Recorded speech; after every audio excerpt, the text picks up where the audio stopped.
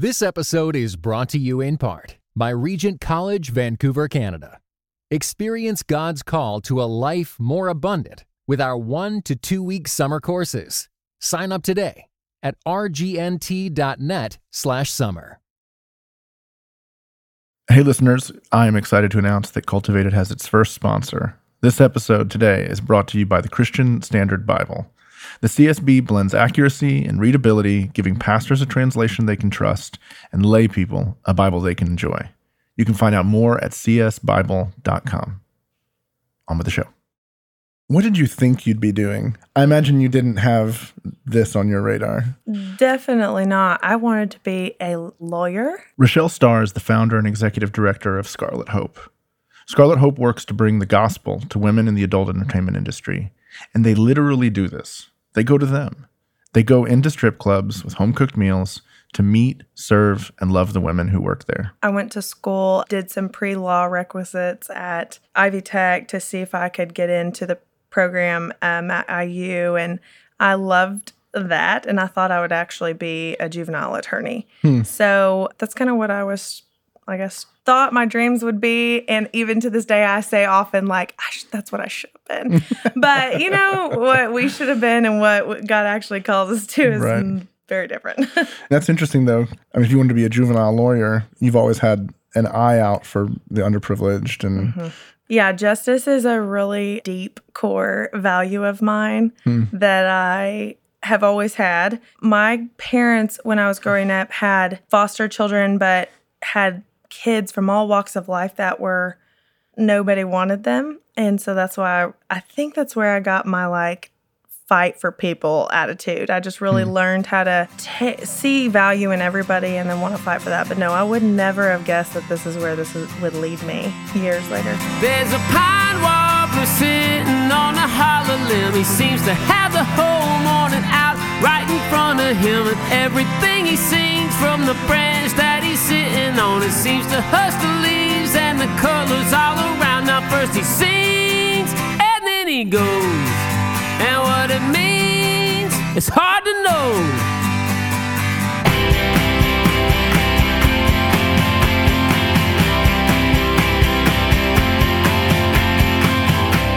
You're listening to Cultivated, conversations about faith and work. I'm Mike Cosper, and on today's show, I'm talking to Rochelle Starr. We'll talk about what led her to walk through the doors of a strip club one Thursday night 10 years ago, and the incredible things that have happened ever since.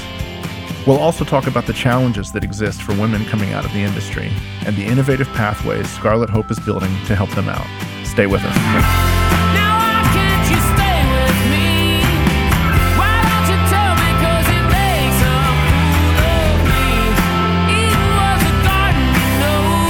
The birds were in the trees until the place was gone.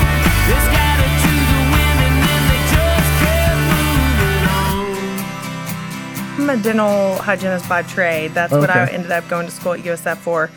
But I didn't do that long because as soon as I moved here, I actually got recruited into advertising and marketing for a media company in Louisville. So this company wanted me to be the face of their company. So I started doing all their commercials, advertising for them and all that. And I loved that. I thought it was so fun. I learned how to do marketing. I learned how to lead accounts, how to sell. And so I really loved that. But there was still a discontent part of me that really wanted to do something to fight for people and to, bring value to people that didn't think they were valued. A big part of what you have to do is you have to be the face of this organization. Right. And so that was probably a formative experience as well. I mean, I was literally plucked out of this. My husband was working at Northside, and this guy came in and he said, would your wife ever be interested in a job? And my husband was like, she's a dental person. I don't know. And he asked me, told me what the job was, offered me way more money. And I was like, okay. And now, like you said, looking back on it, I learned everything I needed to know now for this ministry. I learned at that job. And much more, from other places too. But I'm talking about business sense. I learned, they let me do so many things that I by the grace of God, I got to learn, Yeah, that's fantastic. Yeah. How long were you there? I was there from 2006 to 2010, so 4 years, and the Lord called me to start Scarlet Hope in 2007. Okay. So it was a year after I was there. So you kept doing the work for 3 years before Scarlet Hope got going. I never intended to start a nonprofit or a ministry. I really didn't. That isn't exactly what I thought that was going to go. But through just praying and asking the Lord, like, okay, God, though I'm in the workplace, I can still be used for your glory. I can still be used to help people. What does that look like? So from 2006 to 2007, I would like pick up every homeless person on the side of the road. And most of that was a bad idea. Oh, yes. There is one particular woman that I picked up at Exit Zero in Southern Indiana. And I was coming across the bridge to come into work. And I told her I would take her to get something to eat. And then we would go to a shelter. And at first, she thought that was a great idea. And then when we were on the 2nd Street Bridge, she did not think that was a great idea and jumped out of my car. Oh, wow. And while it was moving. Yeah. And I was like scared to death because I was like, I didn't know if people would think it was my fault she jumped out. I had no idea what. So needless to say, I pulled over. She got back in my car. I brought her the rest of the way, and then I left her at McDonald's. And I remember very clearly God saying, nope, this isn't exactly what I'm calling you to. Like, you can keep doing this, but... Yeah. Where does your capacity for risk come from? Because you put yourself, I mean, we'll get into some of this, I'm sure, but you put yourself in risky situations. Well, I first think it starts with I'm not really scared of dying. So when I was a young girl, I was 3 years old, I got a disease that nearly killed me. And it didn't go away till I was 9 years old. And in that period of my life, I never once, now when you're 3 years old, you don't really remember much, but 5, 6, 7, 8, I do. I never once thought I was going to die, despite what the doctors were telling my parents. And so and then when I became a Christian when I was 8 and gave my life to the Lord, the doctors told my parents like that, this is it. You're like, we have no other medicine, nothing else can help her. And what was the disease? It was called scleroderma, which actually it's Scleroderma Awareness Month. But I had this disease, and my parents had exhausted all their resources and all of this, but I never once thought like you're going to die. So I think this idea of like I'm not afraid to take risks. I'll go talk to anybody on the street. I know that whenever I'm gone from this earth, like I'm going to be in the best place for eternity, and so having an eternal perspective is significant in order to take risks. And I mean, I could talk about that for a really long time, but that's really, I think, where it comes from is that I have had near-death experiences. I did the doctor said, you're not going to make it past your 10th birthday, and I'm 34, so. How'd you get healed? Yeah, so my dad was at a little bitty church in Joplin, Missouri, well, right outside of Joplin. And he took me to the elders of the church. And when I say it was the last thing that they tried, it was truly the last thing they tried. And the elders of the church took an oil, anointed my head, had me kneel down, and they prayed over me. And 6 months later, I was 100% healed of the disease. Wow. God probably healed me that night, but I only went to the doctor every 6 months. So I didn't find out for about 6 months that I was healed. And when the doctors came into the room and told my parents all of my testing had come back clear, I mean, they had never seen anything like that at the children's hospital that I was at. And my parents told him the Lord healed me. And I know that God set me apart for a reason and a purpose, and he wouldn't have saved me for, when I was that young for nothing. And I think, too, I mean, I have a pretty keen sense of awareness around me. So I don't know. If I sense the Holy Spirit saying not to do something, then I won't do it. But if the Lord says to go, and even if it's risky to most people, I'm going.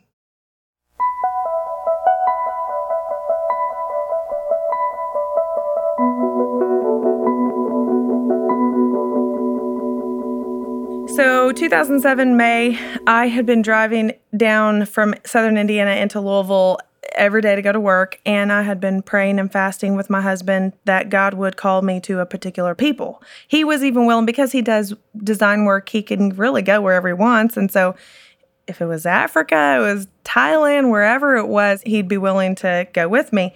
So I was driving down the road, and there's a Theater X in Clarksville that I had passed forever. Mm-hmm. The only thing I knew about this place was that there was a woman at my church that had told me that when she passed that place, her and her children would turn their faces from there because it was disgusting and despicable, and they wished that it would shut down and all this stuff. And it's like an adult bookstore, peep show, yes, the whole 9 yards. Whole 9 yards. Yeah. And so I happened to be driving down the road this day, and I was just bebopping into work, praying, and the Lord turned my gaze towards the building.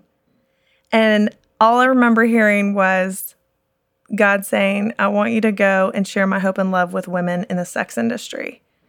Well, here's the deal. I'm from smaller towns, so I didn't really know what the sex industry was. I knew what prostitution was by the Bible and stories that my parents, would tell me or whatever, but I didn't know anything about the sex industry. So I immediately called my husband and told him, God just told me that I have to minister to women into the sex industry. And to my surprise, he literally said, that is exactly what Jesus would do. And I was like, I had told him about the homeless people, and he would say, don't pick them up anymore, Rochelle. I would tell him all these things I was doing, and he would be like, please stop doing that. Right. And this he didn't. And I was like, oh, okay, this is truly from the Lord, especially because I didn't know anything about it. So I started researching, figuring out, okay, are there churches ministering to women in the sex industry? What's going on in Louisville? And I learned that Louisville was the 5th largest sex industry per capita in America. And I was like, what? Like, we have the largest Christian churches ever that I've ever seen. So I started calling churches, and I started saying, are you guys ministering to prostitutes? Do you guys go to strip clubs and minister to these people? And as you can imagine, I was totally rejected. That was clearly a dumb idea. So I just decided, it was in 2008. Well, in 2007, we did prayer drives around the strip clubs. So me and a couple of my friends would go down every Tuesday night, and we would pray outside of the strip clubs. And that's the only place I knew to start. So then in 2008... Because none of the churches were engaged. No. Yeah. I mean, human trafficking wasn't even really talked about. Today, it's everywhere. People, it's the social justice thing to do, but nobody really knew what was going on. So churches just told me, there's a sign out in our parking lot. If they want to come, they know where we're at.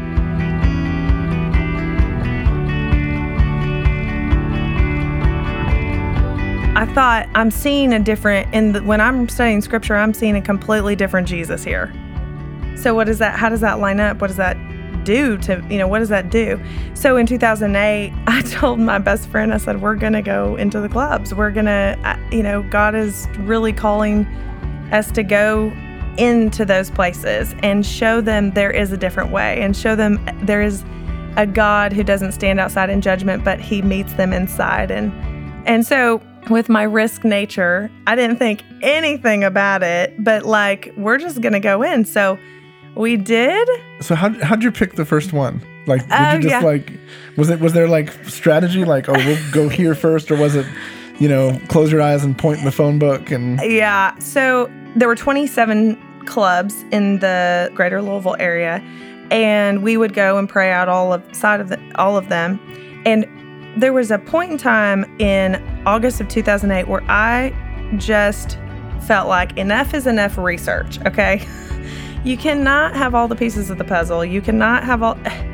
God isn't going to do that. He just wants your obedience, and he wants your faith, and for you to take the first step. Because you had been just trying to gather enough information to feel safe and know what you were doing. Feel safe and know and get all the big picture. Yeah. What's the big picture? And you were like, I'm not going to have enough. I'm not. Yeah. So it was on a Sunday night, and I called my 3 friends, and I said, will you guys go with me to the club on Tuesday? And they said, if you think we should, then all right. Everybody's scared to death. So we fasted from Sunday to Tuesday. On Tuesday, God gave us the name of the club that we should go to. And so we went to this one. And first of all, you need to know, being a pastor's kid, I know I'm not probably the most pure person on the planet, but I certainly did not know anything about this, okay? Right. And so I brought some cash with me. I was wearing a turtleneck. I had no makeup on because I did not want them to think I was there for a job. Right. And I just went in and paid $10 to get in the door. And the doorman was like, this is just too weird. Like, what are you all here for? And I said, well, the first thing I said was, could we find the bar? You know, I was just kind of like going with whatever the Lord would give me. But I knew if we could get a drink at the bar, we would kind of get our bearings. So I was like, let's just get a Sprite or a Coke. So we get up to the bar, and the bartender is like, why are you all? It's 4 of y'all. Right? Yeah, there's 4 of us. Yeah. So that's kind of a lot. Right. We're all dressed like turtlenecks, no makeup. and so this bartender looks at us and she goes, why are you all here? And I said, the only thing that came out of my mouth was, Jesus has sent us here to do something kind and loving for the women in this place. Can we bring a home-cooked meal in? Literally, that came from the Lord. I did not know what I was going to say when she asked me this question. I didn't know, I wasn't prepared. And she looked at me and she laughs and she said, oh, that probably won't happen here. And I was like, okay, but I know the Lord has clearly asked us to be here. And so we talked to her. I got to know her. Hey, how long you been here? Blah, blah, blah. And she's just kind of just thinking we're super weird. So a little bit later, I go over to the different side of the club with my 3 friends, and we're sitting at this table. And this, just to get the picture clear. Get the picture. There are women dancing. Women dancing, loud music, tons of men, multiple bars, black lights. Like, the whole thing is very different to me. I mean, I'm just like, what is happening? Yeah. So I'm like in this middle of the strip club, and actually women were coming up to us asking if we wanted something. And I was like, no, but I used that as an opportunity to ask them how they were and all that. And then all of a sudden, it is like loud in there. It is super loud. And my friend was talking across the table to me. And I just simply could not hear her. I heard the Holy Spirit say, go talk to this man. There was 50-ish men in there. It could have been anyone. And I went over and introduced myself to this man. I said, my name's Rochelle. I'm not here for a job. I'm here because God sent me to do something kind of loving for the women in this club. Can I bring a home-cooked meal? And anyways, he ended up being the owner of the club. And he was straight flabbergasted.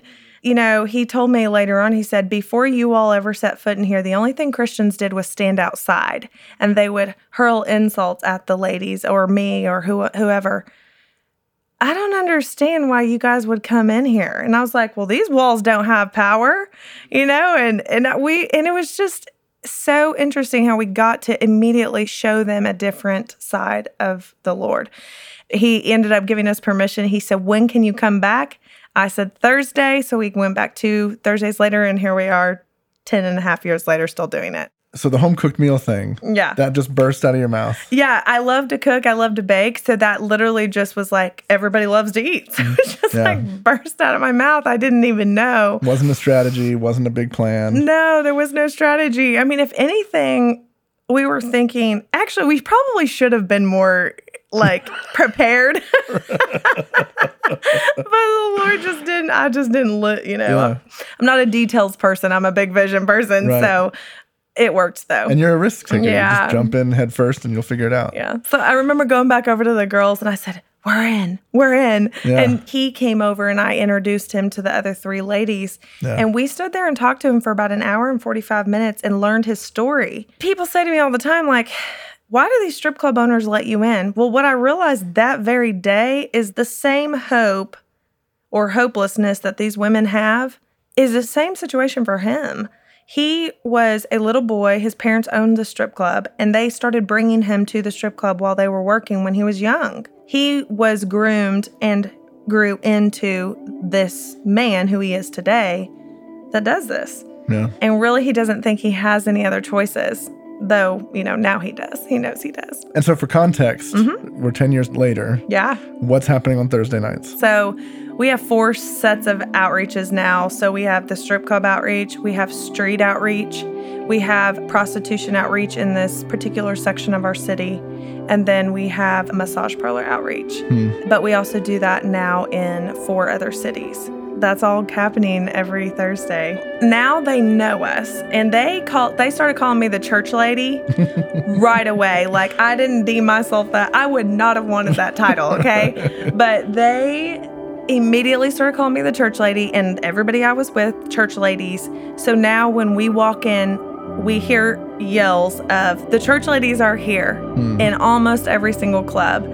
And we set up wherever the owner tells us to set up, whether it's a dressing room or out in the bar area. And we serve them a meal exactly as we did 10 years ago. Serve them a home-cooked meal, and we will often take a plate and go sit by them and just talk and get to know who they are and how their day was. And then offer opportunities. Like, many of them now know we're a ministry and that we have a lot of resources. So that's kind of a thing they're constantly calling for. But we spend probably 2 to 3 hours every Thursday night in those clubs and on the streets and in the massage parlors. And literally it's sitting on the floor in a really nasty strip club. Oftentimes on Thursday nights, I'm sitting there. I'll be doing this tonight. I'll sit on the floor. And in some moments, God gives me this outer body experience almost, where I'm sitting on a dressing room floor that is so gross, but I have 6 women sitting around me in a circle, wanting to just talk and getting to share the gospel and getting to share about how God has created them in His image and all these things that they want. And it's just it's a surreal experience still to this day. In our culture right now, strippers are often seen as empowered women, people who have taken control of their sexuality. It's normalized and even glamorized. Shows like New Girl and How I Met Your Mother both featured characters who were strippers and presented them this way: strong, empowered, in control. But what Rochelle has seen is very different. One of the main reasons women end up in this sex industry is sexual abuse as a child. 95% is the national average of the women that are in this industry have been sexually abused. At Scarlet Hope, 100% of the women we have seen have been sexually abused before 18 and then 4 to 5 times after 18. So it's very much derived around their sexual identity. It's taking back power, or trying the illusion there, control of their lives, things like that. But it could be generational. Mom, grandma, aunt, dad, everybody was in the sex industry or in drug addiction or something like that. But, I have never, ever met a woman who told me from when she was a little girl she wanted to be a stripper or wanted to be a prostitute. That does not happen. And I think oftentimes I hear from the outside, like people like, Christians and stuff, is say, well, that's their choice. Well, not really. I mean, truly, it really isn't. Maybe no one's sitting there holding a gun to their head while they're dancing, but there's mental chains, there's psychological chains that have been decades long in these girls' lives. So it's about, figuring out what it is that causes them to go into this industry and how can we start working on that to combat whatever that lie is that they're hearing. If you get sucked into this industry, you are getting into addiction of some sort, which starts a different behavioral pattern in your life. How you live becomes very different. So there is a small percentage that make this their career. They love what they do. So they say they love what they do. And they have children. They may even go to church. I mean, they live this life that is to them like the movies. But even those women have been abused in their childhood. I actually am working with 2 women right now that are in their 40s, and they've been dancing since they were 20, and they were sexually abused as children, and they decided that they were going to redeem all of that, right? And take that back for themselves, and they live, you would never even know that that was their lifestyle. They don't do drugs. They don't drink. They go into work. They leave. They take care of their kids. They do this. But that's a very small percentage. Yeah.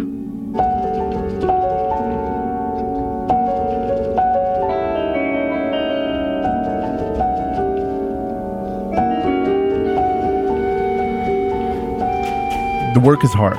It's constantly an uphill battle, and it's met with all kinds of opposition. But God shows up, and dramatic changes have taken place in people's lives. Rochelle told me one of these stories. It's about a woman named Mary. So Mary is, Mary's just such a gem. She's a diamond in the rough, honestly. Met her when she was 49 years old at a club here in Louisville. We were serving dinner, and she was completely in awe that Christians would come into her place. She cried. I remember we prayed with her the first time we met her. 49 years old, she was still a dancer. She was still a dancer, yes. At 49. Yeah. Yes, at 49. Another thing people I don't think realize. The average age is 38. Wow. So most people do not realize that. Yeah. The movies paint this as a completely different situation here, but, reality is much different. So 49 years old, we started getting to know her. Our team started working with her and realized that she had been severely abused her whole life.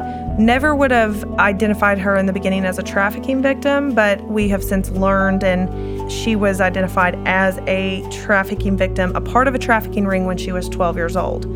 Her parents sold her to a guy that was 3 times her age at the time, and he sold her all around the country. And then because she's from here, she ended up back here and never learned to read or write, didn't graduate high school, didn't get a diploma, none of that. Fast forward, she's 35 years old, does not know how to read or write. Her pimp dies, and she's like, all I know is the strip clubs. So that's why she kept finding herself in the strip clubs. Plus, that's comfortable after you've been in that so long, for her anyways, that was. So we started ministering to her when she was 49. I took her home one night, and I asked her if I could bring her things in for her because she had a really bad back, and she told me no. And I said, Mary, just let me bring them in for you. Like, it's okay. I don't mind wherever you live. It's fine. And so she was so mortified because she was actually living in the backyard of a home down on the riverfront with a mud floor, a blue tarp as a roof. It might as well have been a dog's house. I mean, that's truly what it looked like. And the people that lived there were charging her $200 to rent that shack. And so we went in, and I mean, of course, the world turned upside down for me. How could this be possible? And so started working with her, and the more we pressed into her, the more she wanted to go further and further away. And now I realize that is shame and all of those things that she had never thought that she was worthy of, love and all this stuff, caused her to actually go away from us. And so we lost track of her. About, 6 months later, we went back into the club, and we had remembered her birthday. We hadn't seen her, but we brought a birthday cake just in case we would see her. And she so happened to be at the club on that night.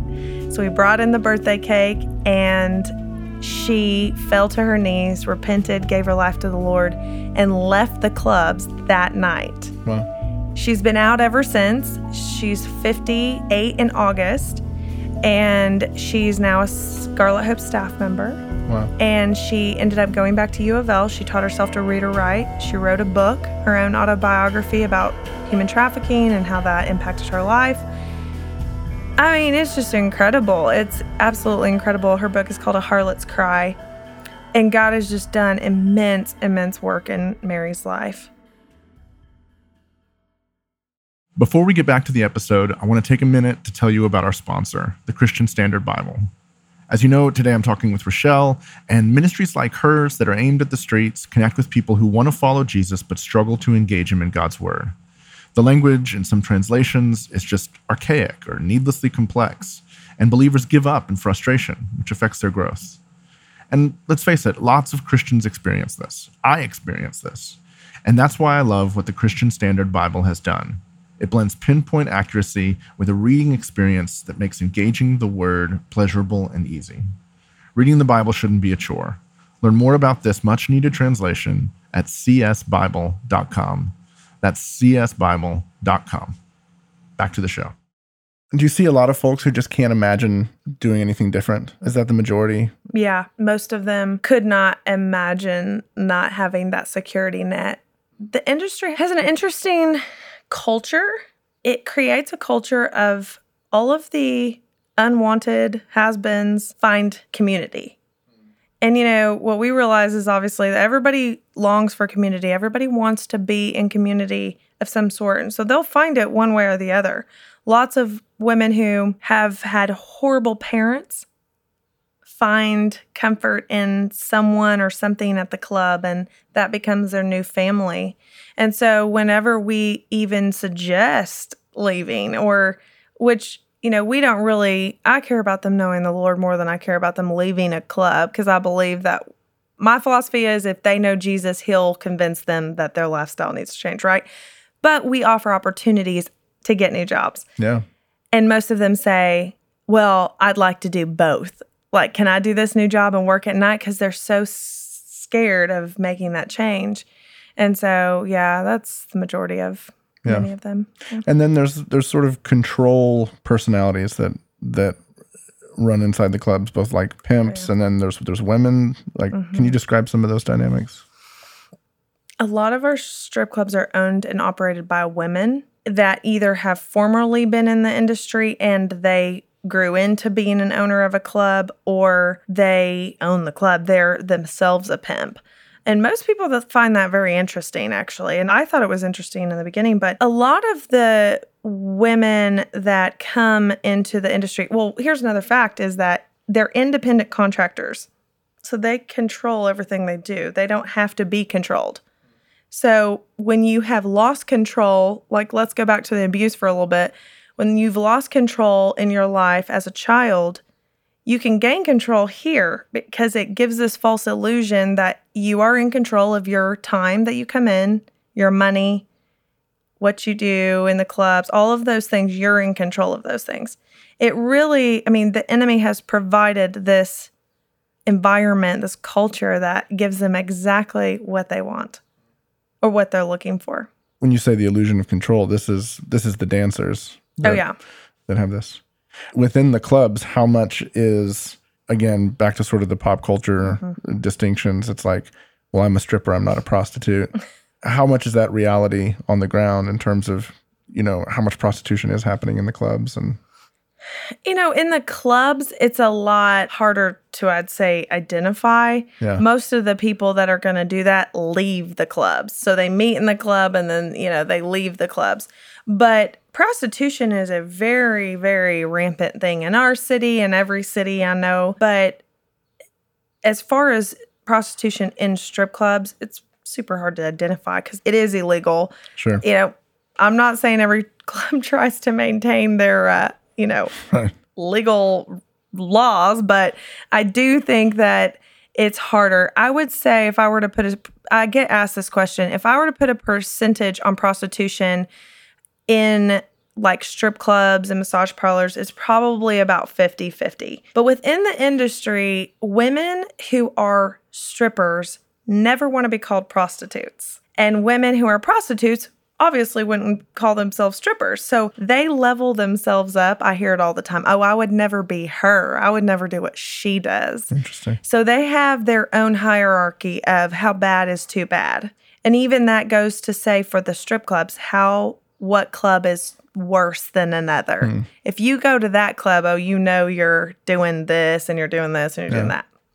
Our love of the law, right? Like the human heart's love of the law is like, well, it's like the parable of the Pharisee and the publican. Hey, God, at least I'm not as bad as the stripper down the street because they're doing drugs and they're doing prostitution. Exactly. I point it back to me. Like my sin in my life is no different than what you're doing. Okay. Yours is outwardly and you can see it and we can identify that right here and now. But I don't know. I think we all can just put, this is worse than this and all this kind of stuff. And I tell them a lot. I told a girl last night, at the foot of the cross, we are literally all the same. Yeah. And so I don't really care if she's prostituting and you're stripping. It's still the same. The sin is, it's sin, Today, as Rochelle mentioned, they're not just working in strip clubs. They're working in massage parlors, and they're working on the streets with prostitutes. She said it's been a natural progression to get there, and one of the reasons it's happened is because the whole industry is changing. So the iPhone actually has had a lot to do with it, believe it or not, because when we started, we didn't have the accessibility that we have today. And so a lot of I project that in 5 years, we will see way less strip clubs. Because why would you go work for an establishment like that and pay a fee to the owner when you can do whatever you want yourself as fast as you want and make as much money as you want? So like Uber for strippers. Absolutely. I mean, and there's tons of sites like that, unfortunately. And so the progression of what we have done is this accessibility has also caused women who did, let's just say, just dance for money.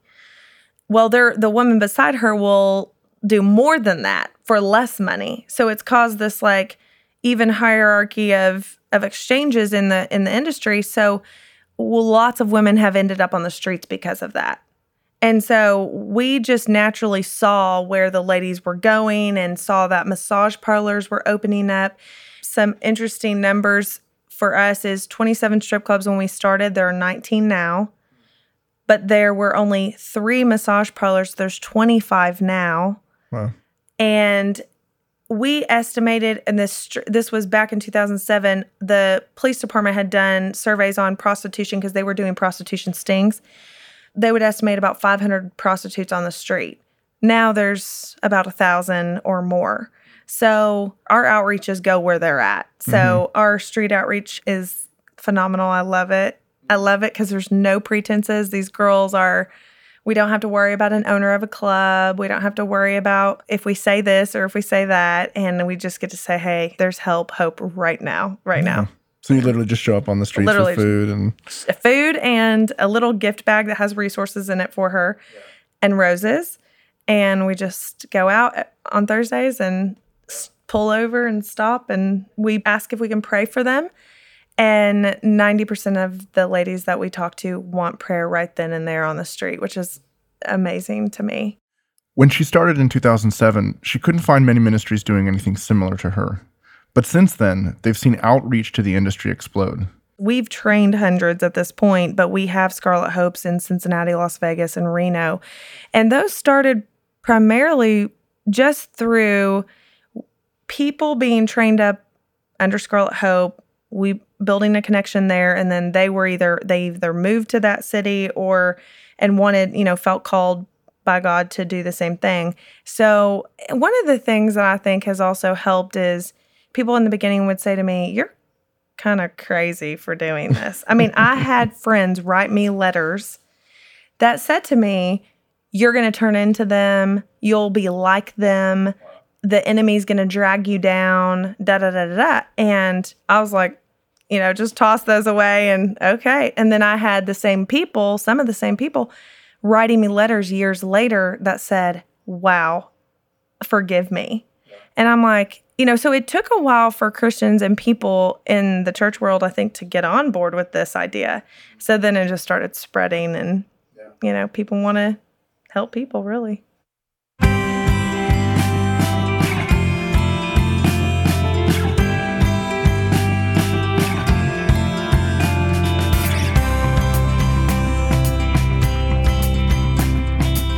What's it like for a woman to come out of the industry into the church? How do the churches receive them? Yeah, this is my favorite part because, we're a parachurch organization. We want to be a bridge to the local church, but many churches aren't ready for this population of people to go into their church. They haven't, from the top down, I suppose, said we're a safe place for this. And because a lot of times a woman gets saved, but she's still working in the clubs. Yeah, that could be that's happened, absolutely. Yeah.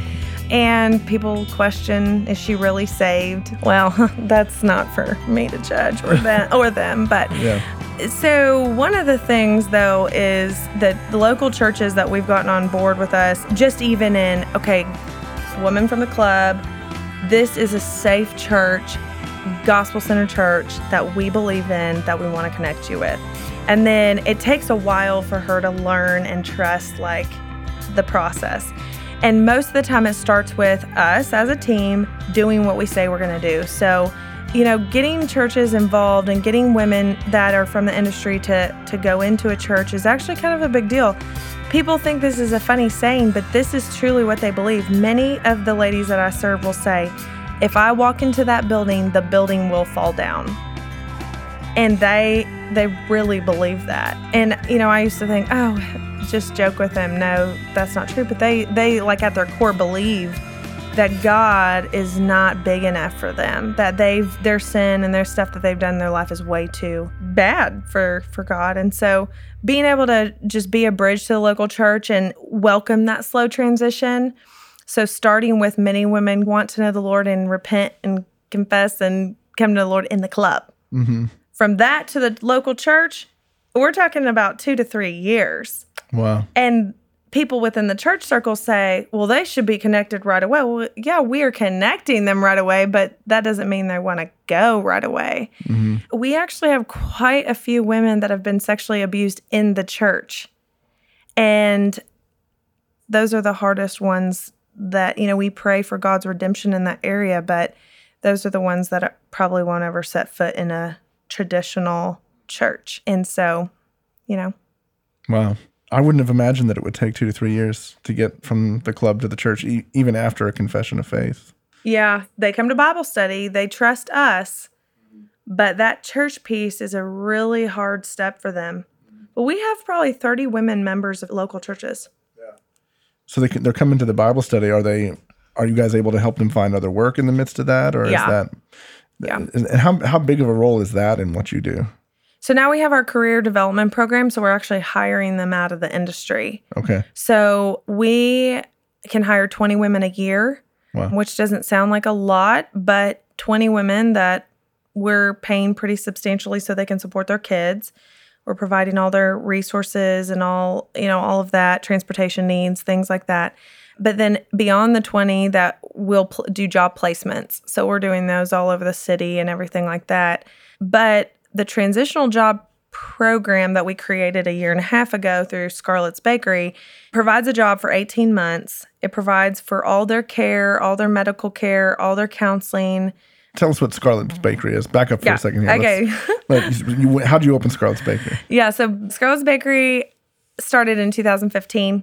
And I was looking for a way. I said to myself, if we want these women to stop doing this, ultimately, like I said, that's not the main goal. But every woman who comes to get to know us says, I don't want to be here anymore. So if we want to help them truly, we got to replace the money source, because that's why they're going there. And so we started Scarlett's Bakery as a social enterprise to help employ them and give them transition time.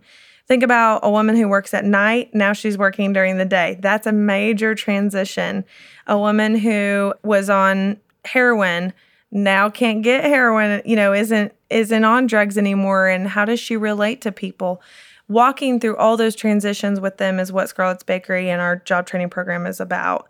So we employ 20 a year. We'd like to employ more, just, funding is a huge thing. And then they're employed for 18 months. And then we help get them into 3 different tracks: education, further training, or we will hire them at the bakery for full-time work. Okay. Yeah. And what kind of work does the bakery do? I mean, obviously you have a bake shop. Yes. But you're doing catering and stuff like that as well? Catering. We make desserts. We make wedding cakes. We cater weddings. We cater events, luncheons, all sorts of things. That's fantastic. We're trying to get them as many skills and opportunities as we can so that it can be transferable to many different places. So lots of customer service training is done so that if they were to go work in a doctor's office, they would have customer service etiquette. We're doing all of those skill training so that they can have a lot of development when they leave us. That's great. Yeah. What are 1 or 2 of the most significant misconceptions that Christians have about women in the industry? I think one misconception is that they want to be there. Okay, yeah, maybe some of them do, but the reality is most of them don't. And I can attest to that by how many women call us to help them get jobs all of the time. And there's not even enough jobs out there that we could, get them. But so that they want to be there, that's a huge myth. I think another misconception is, well, I get told all the time that it's so dangerous what we do. And interestingly enough, the industry has protected me more than it has not. For instance, when I'm in the club, the bartenders and the bouncers, they will kick people. If a guy says something rude to us, like, you guys are Christians, you don't know what you're doing in here, or whatever, that they get kicked out. I mean, there's a huge misconception that this is like such a dangerous industry and these people are dangerous. And I do think that it does bring danger. Don't get me wrong. I'm not naive. I've been around it enough. Yeah. But I mean, you've had people pull knives on you. Yeah, we've had dangerous situations. We've had, but more times than not, it's not, these people are not as dangerous as everybody says that they are. Like, why would you associate yourself with them or whatever? I don't know. I could think of more, but. Has there been ministry to the men that are in the clubs as a result of all this? Yeah, definitely. So we've been able to minister to customers, to bouncers, to bartenders. I actually just had a bouncer from a club come to Sojourn 4 weeks ago with my husband and I. And yes, it's a byproduct of it. I mean, obviously our goal is the ladies, but I can't even tell you how many men say to me, I've been watching you all come in here. I don't know what it is about you guys, but what you guys have or what you guys do is amazing. And I want to know, where do you go to church? How can I get involved? Men give us donations all the time in the club. Really? Yes, they're like, please keep doing the work you're doing. Penance, I guess. I don't know. But, I mean, yeah. It's like paying indulgences. Yeah. Like, we'll pay the church ladies while we're... It's kind of awkward. And I used to say, no, keep your money or whatever. But God has done some miraculous things with bouncers, bartenders, and customers. And a customer gave his life to the Lord in the club one night and left. And for what he told us is he was going to go home and tell his wife what he had been doing. And hopefully that marriage was restored. That's what we prayed and believed, and we never saw him again. So I would hope that would be the truth. But we've also had owners come to know the Lord. I mean, here's the thing. God is a really big God. He does really cool things whenever you're sitting there and just letting him do his thing. I would never want to be anywhere else. People say, how can you still do this 11 years later? I'm like, how could I not do this 11 years later? Like, watching God move in this industry has been unbelievable. First he sings and then he goes. And what it means, it's hard to know.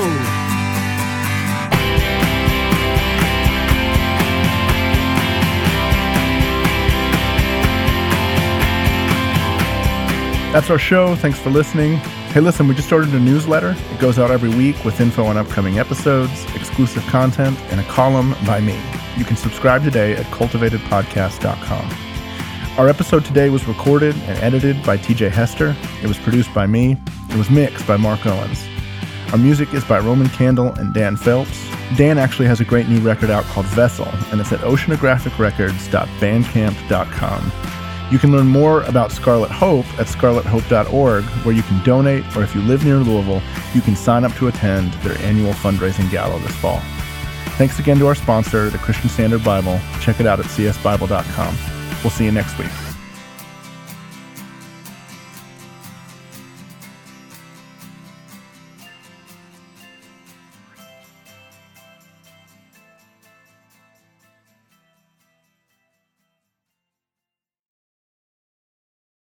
This episode was brought to you in part by the Compelled Podcast, which uses gripping, immersive storytelling to bring Christian testimonies to life. Listen to missionaries, addicts, martyrs, and more who have seen Jesus at work in unbelievable ways. Listen on your podcast app or compelledpodcast.com.